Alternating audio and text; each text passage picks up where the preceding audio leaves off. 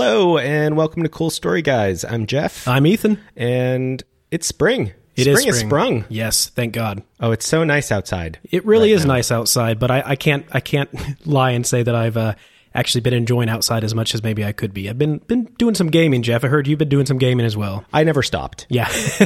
Yeah. What are you playing right now? I've been playing Genshin Impact for like the last 6 months, which I sort of say with a hint of shame. Yeah. Because I feel like real gamers don't play Genshin Impact. Yeah, I mean, what is a real gamer anymore nowadays? I mean, do you know what I've been doing? What have you been doing, Ethan? I mean, as much as I want to kind of immerse myself in a fantasy world, I have missed the real world so much. And so I've been playing City Skylines, and I've been creating tiny little villages and tiny little towns that allow me to walk around and be free and go to restaurants and go to concerts, and I've kind of lost my mind a little bit. I mean, that actually sounds like it's a nice escape. It is a nice escape, absolutely.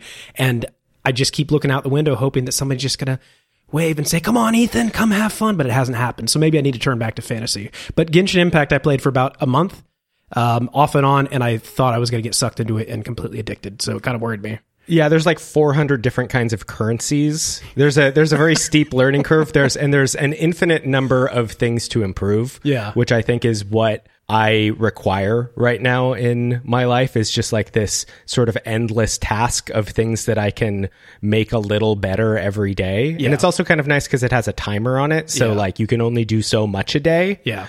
Because left to my own devices, I will just play the video game for 10 hours. Yeah. And it's kind of got a nice built-in thing that keeps you from doing that. Yeah. I mean, the problem with those kind of games, regardless for me, is the fact that I have a lot in real life that I can improve on right now.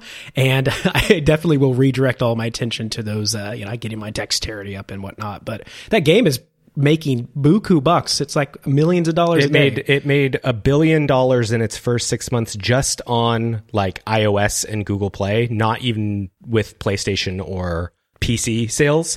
It made $1 billion faster than Pokemon's, which is bonkers. Why are we wasting time on a podcast? Why don't we just make we need to make a gacha game. Yeah, we need to make a gacha game where we just have sort of like we walk around with a backpack. Yep. And we say, give us $10. Yep. And there's a chance that you'll get something cool out of my backpack. Yes, exactly. There's a chance it'll be bad. It'll be like a can of tuna or like a flaming sword. You have that option. Yeah. And the chances of you getting this flaming sword are 0.6%. Please read the fine print. And also, give me your $10. Well, considering that we need quite a lot of programming experience to even begin that, I think maybe we should stick to the podcast for now. Well, I mean, we're the idea men. Yeah. We're not the ones who actually see things into fruition. We're the ones that just daydream. Yeah. Yeah. Here's an outrageous idea. We daydream indoors on the nice spring days instead of going outside and living in the real world. Yeah. So, speaking of nice spring days, let's talk about yet another devastating chapter in the Cool Story Guys saga. Yeah. Yeah, let's go through the recap. This one was real cheery and bright, like a field of spring wildflowers. So this chapter takes place in much the same time frame as chapter 2, except for it's from the point of view of Lorena. We open up on the fishing trawler during the storm, and Morwell has just been knocked unconscious by the boom crashing into his forehead. Lorena is screaming and tugging at him, trying to get him to wake up, but Danvers tells her there's nothing she can do and to get below deck. She hides in the same barrel she stowed away inside to sneak onto the boat, and waits inside of it until all of her senses are scrambled and the boat finally comes to a screeching halt. When she goes back above deck, Lorena finds herself in a dark, barren landscape, surrounded by what appears to be boiling black sand. Morwell is still unconscious on the deck, and her grandfather is nowhere to be found. After some just really excellent flashback character voice work, Lorena decides to take action into her own hands like Uncle Maury would and start figuring out how to survive on the boat. As she scavenges for supplies, the temperature rises higher and higher. By nighttime, it's so hot she can't sleep and decides to rummage through the cabin for her grandfather's fan. Instead, she ends up finding a flare gun and 3 cartridges and shoots one off into the night to try and guide her grandfather home. In the morning, Lorena starts cooking the fresh fish in the hull by skewering them with a long piece of wooden molding and submerging them into the boiling sand. She sets off another flare and sometime later sees someone approaching the boat in the distance. It's not her grandfather, but a boy, just a little older than her, walking across the sand on snowshoes. Lorena lets him up onto the boat and learns that his name is Calix, and that he's followed her flares to meet up with others after his father had gotten off their marooned boat and sunk down into the sand. Calix and his father were avid adventurers, living year-round on their boat and traveling the world as hunters and traders. She's wowed by the boy's stories of receiving enchanted snowshoes from an Arapa shaman in the northern plateaus, and they spend the following days together talking about their lives and playing around on the demolished boat until either Morwell wakes up or Danvers returns. The two of them are quickly smitten with each other and form a fast bond. There is some hand-holding, and it is very cute. On Calix's second night there, Lorena has a dream in which she floats off the front of the boat towards the rock outcropping in the distance. Her body moves past the strange symbols in the cavern, seeming to illuminate them as she goes, until she comes to a large domed area in the back. Inside, there's a black sphere resting on what appears to be a metal pedestal covered in jagged welds. As Lorena touches the orb, she wakes up. That morning, she convinces Calix that the two of them need to go investigate the cave, and he wholeheartedly agrees. He carries her across the sand on his shoulders, and she is amazed to see that his snowshoes don't leave any tracks in the sand as he walks, and he's happy to remind her that they are no ordinary snowshoes. When they get to the outcropping, Calix is interested in looking at the symbols carved all over the rock, but Lorena moves directly inside. As she walks, Calix is struck by an unnerving realization that even though the only light in the cavern is coming from behind them, Lorena's shadow grows longer the further she moves into the cave, obscuring the symbols on the floor. When they reach the dome chamber, the light on Calix's wrist flickers on and off depending on which side of the domed archway he stands, and he realizes that it's some kind of barrier. Lorena heads straight for the orb, which is positioned exactly the same way it had been in her dream. Before Calix can object, Lorena wraps her hands around the orb and her body goes transparent. The cavern immediately explodes in oppressive heat, so hot that Calix can barely breathe and the stone floor singes his skin when he slides along it in desperation to escape. The metal pedestal begins to rock back and forth and then tumble end over end down the cavern, the metal welds seemingly heating up from the inside and breaking apart with each leaden crash into the ground. Calix tries to grab Lorena, but his hand passes right through her, so in desperation he tries to yank the black sphere from her hand, but it burns him badly.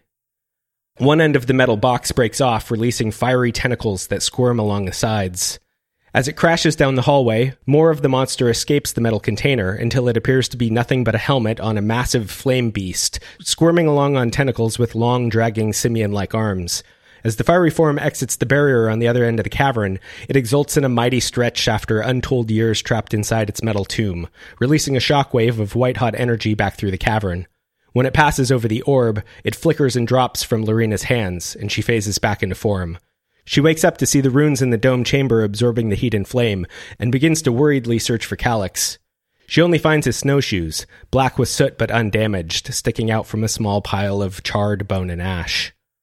After hours crying in the cavern, Lorena finally leaves, begrudgingly taking the snowshoes with her, and finds a strange creature at the front of the cavern, covered in radiating blue light, like a squid with a ratty metal box stuck on its head.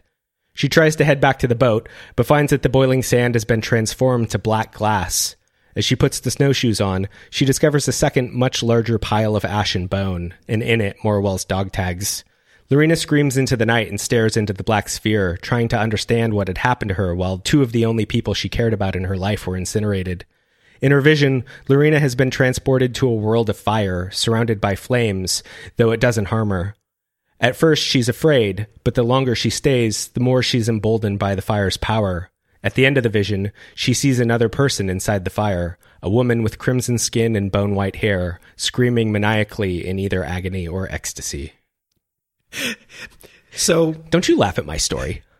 The best part about this story is that it started out, and honestly, Jeff writes an absolutely beautiful teen romance. I mean, I think maybe this could be a side project for you, Jeff. First, let's talk about the roles. And talk about that why the roles are the reason that I wrote The Fault in Our Stars. Yes. So the first one that we had was what the character finds their first love, correct? Yeah, so I rolled a 3. I rolled protagonist finds first love, which when we put into the original Fate Index, we were like, this is going to be an interesting one Yeah. when it shows up, because this is one that could totally derail the story if you're like in the middle of the action and then all of a sudden you have to pivot to a first love. Like, Which we both thought would be really funny. yeah, if that we was the were case. just sure that it was going to be the climax, and it was like, let's take a little detour and talk about first love. And then the second roll was what Ethan rolled. which was someone important to the protagonist dies. Yes. Why not? why not pair those two together? So yeah, what I intended to do with this chapter was completely upended by these roles. Yeah. And the only person after Ethan's chapter that it made sense to have a story of first love was Lorena. Yeah. And I was glad that he had introduced a tween girl into the narrative. But I don't know, maybe if it's just that, I don't have kids. I'm not going to have kids. I don't write about kids. Yeah. But Ethan forced my hand. And not only did I have to write about a tween girl, I had to make her fall in love. And then to make it, just brutal, then the other role was, okay, yeah, but you got to kill someone close to that person too. And as we discussed in the last podcast episode, you can't cheat the fate index. No. You can't have Morwell already dying being someone close to Lorena dying. So it only made sense that I had to kill Calix too. Yeah, and I think it's just the funny thing about this chapter is you see a point where Jeff almost is like, oh my God, this works. And then he just goes all in on just evaporating not only Calix, but also having Lorena find the remains of Morwell. And this is the grimmest chapter of the book so far in chapter 3. Yeah, I mean, the trajectory of this book so far is brutal. Yeah. Yeah, the last two chapters, we have completely not been able to do what we wanted to do and had to do what the roles told us to do, which is what we assumed that this was going to be the way that this worked starting the project. But I also didn't expect to get 2 death rolls back to back. You want some breathing room, I think. Yeah. This isn't Game of Thrones. Right. Yeah. But Calix was an invented character. I mean, you built Calix specifically to fall in love and die, and that is horrific. Yeah, well, I didn't really have a choice now, did I? I mean, the other option was that I kill off Danvers. Yes. But I liked the mystery of where is Danvers. We already decided Danvers is going to be the antagonist. I mean, where is Danvers? Where do you think Danvers is right now? Plotting. He's just somewhere. Scheming. I have some ideas. I have an idea for what's going to happen to Danvers. And I wanted, just like in the same way that you had to, because of my role, to kill your protagonist in chapter 2, you had to invent Morwell just to die. Yeah. I had to do that for Calix, which is, I mean, it was harder, I think. I remember you saying that you were sad having to kill this character that you just invented. It's surprising, isn't but it? But you made a soldier to die. I made a sweet baby boy. I killed my baby boy. A young boy who'd already been through quite a bit of tragedy with the loss of his mother and this eternal and father. Oh yeah, and his father had died. Just recently. He was orphaned. He's an orphan. Yeah. Oh, okay. I killed an orphan. God, Jeff. Oh boy. So much. I mean. I'm not laughing because of the whole situation. It's just our trajectory really is off. But I mean, when you went into this chapter, of those 2 roles, when you got both of those, which one was the one that kind of made you a little bit more intimidated? What was the one that you weren't feeling good about writing? Which you would have, if you could, let's say this, if you could replace either one of those 2 roles, which one would it have been? The teen romance, for sure. As I said earlier, it's just not my choice generally to write from the point of view of kids. Yeah. And I don't know exactly why that is, but I prefer to maybe relate more to the characters that I'm writing. I have never written from the perspective of a child in any of my personal work. Yeah. And so the fact that the role seemed to dictate, like, the only thing that made sense with that role was writing about Lorena, because definitely I thought about, okay, how am I going to work into some sort of flashback about the Crimson Woman's first love? It didn't make any sense. Yeah. So if I had to change one, I would have gone back to the Crimson Woman. Like, I had every intention of my chapter going back and exploring her. Yeah. And then it was like, no, I guess we're staying on this side of the world. But I did like the opportunity then to sort of double back and tell the same time frame as your chapter from a different perspective, because I like when that happens in stories, and I liked the opportunity to sort of fill in more details about what happened on their boat and what happened to Morwell while he was passed out. And you gave me enough breadcrumbs in your chapter that there was a lot of things that I could use to sort of build Lorena's story, which was fun. I ended up having a good time writing it. I wouldn't say that I like anguished over the fact that I had to create a teen romance and then kill the poor boy right away, but I did shake my head a lot at like what is up with the fate of these roles. That this is the logical thing that it's telling me to do with the story. I mean, we're two guys that have been stuck inside for a year. Clearly, this is coming out in every role that we do. Yeah.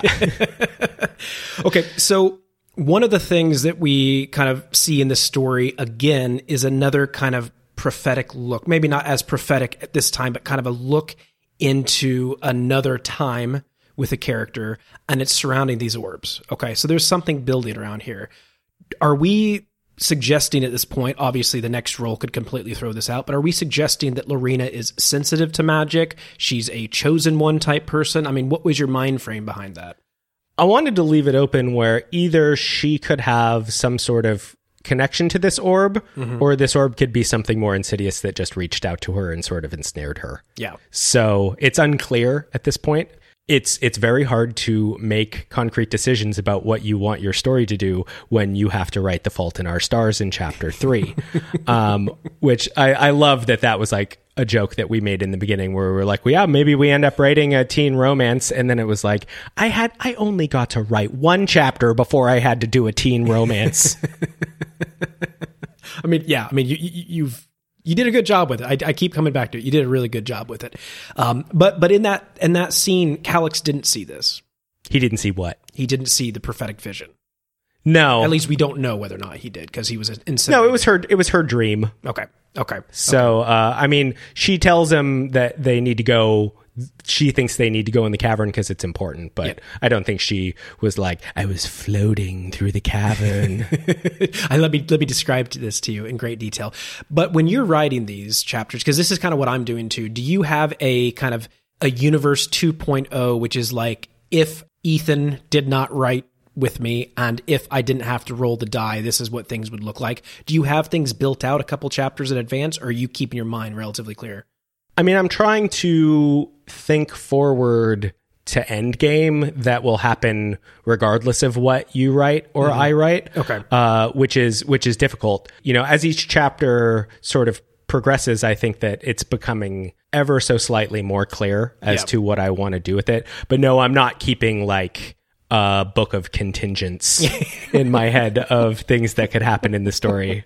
That would be something cool to have, though, on the side, though. And we've got the Fate Index. If I were a better writer, I might have one. The Tome of Contingents. Yes, the Tome of Contingents. So you don't spend a lot of time on this, but you start to talk about the Arapa, okay? And you start to talk about this northern world, or this northern location, and it's cold, and it's a little bit of world building. Do you anticipate that we want to start exploring this world a little bit more? I mean, right now we have two locations, more or less. We don't know how far away they are from each other, but would you like to expand the grasp of this, or do you want to kind of keep it, localized? I think the intention of introducing that place was more to just introduce another group of people that are sort of clued into magical things, and kind of like in the way I did with the Aquine in the first chapter, where they have some sort of closer relationship with a deity or with the mystic part of the world. The Arapa have shamans, and there is something happening in other parts of the world that sort of mimic what is happening with magic in other parts of the world that may not seem connected. But, I was alluding to that with the fact that the snowshoes don't leave any footprints in the sand, and neither does the Crimson Woman sort of thing. They are sort of untouchable. So I'm slowly trying to create little threads that are intertwining around each other, in the hope that eventually there will be lots of threads that create something that makes more sense. Okay.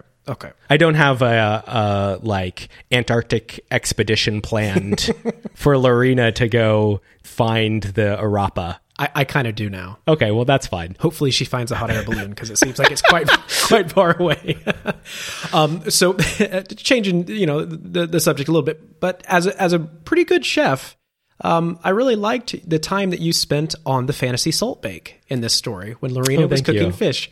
So I wondered, what was your mentality behind that? It seemed like we focused a little bit on that.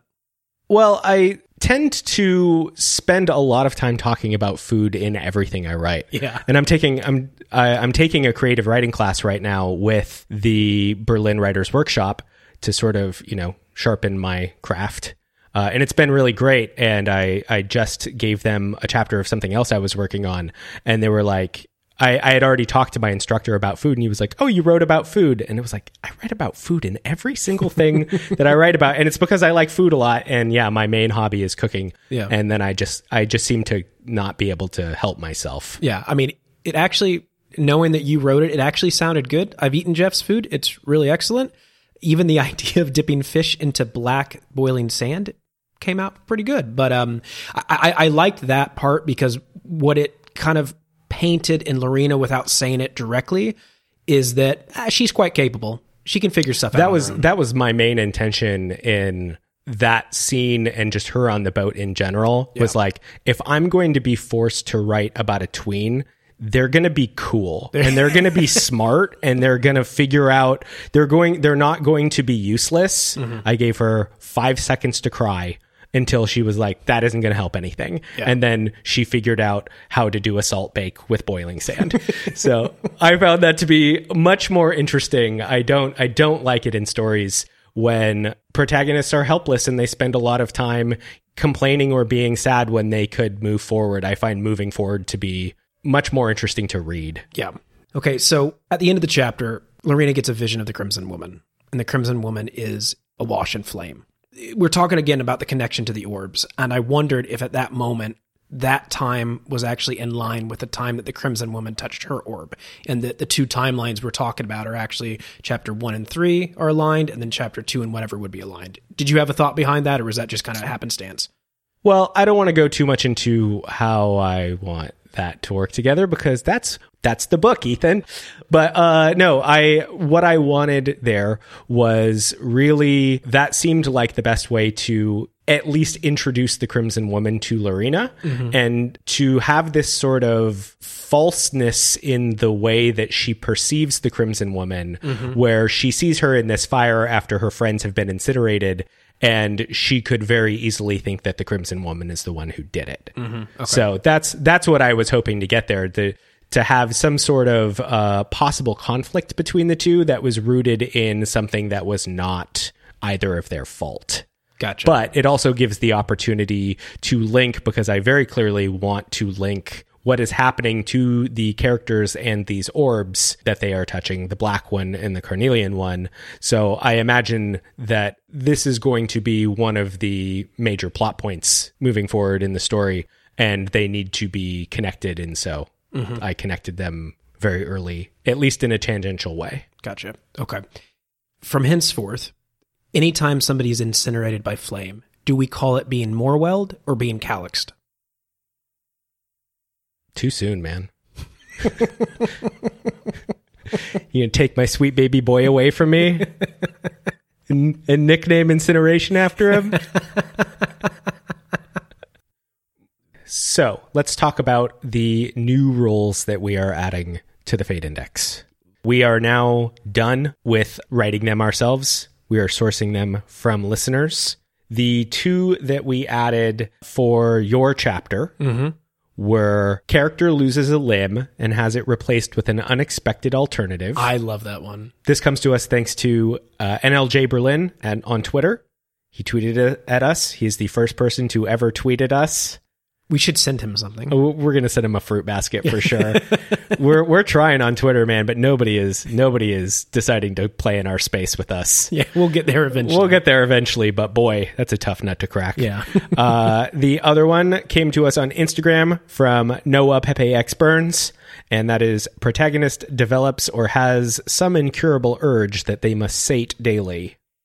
This one was really good. I really liked that one.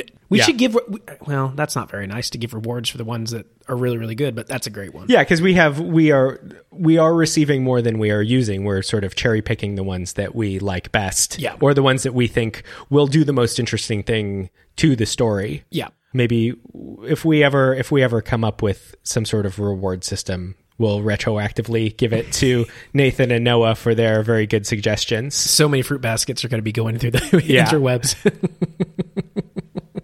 One of the ways that I have been trying to field new suggestions is through my D&D group, because it's a bunch of people who like fantasy and are creative.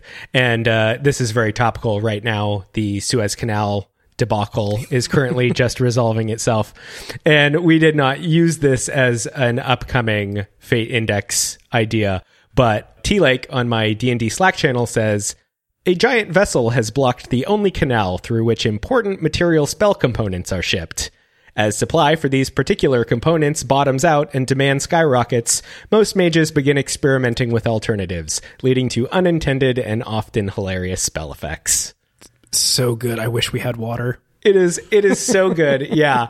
Oh, I didn't even think about the fact that it wouldn't work because boats don't work in our world anymore. It's 100% amazingly topical and still a great thing where, like, by the time it finally got into a story, or if somebody read the story and it wasn't this week when that was the piece of news, they would forget that the Suez Canal even exists or had a problem. Yeah. But yes, that was an excellent submission from T-Lake. We also sort of realized in getting this suggestion that there was maybe something that we should have added to the original Fate Index as a role, which was how funny we're allowed to be in our story. Yeah. I think we're getting torn because we're getting really good, funny ideas. And again, based on this last chapter, not exactly the funniest story out there right now. So we're kind of torn about what direction we go in with those. So I think we need to have more, behind closed doors discussions on that, but we really, really should have. I mean, we should, at this point, we should basically be begging for people to write funny ones because our story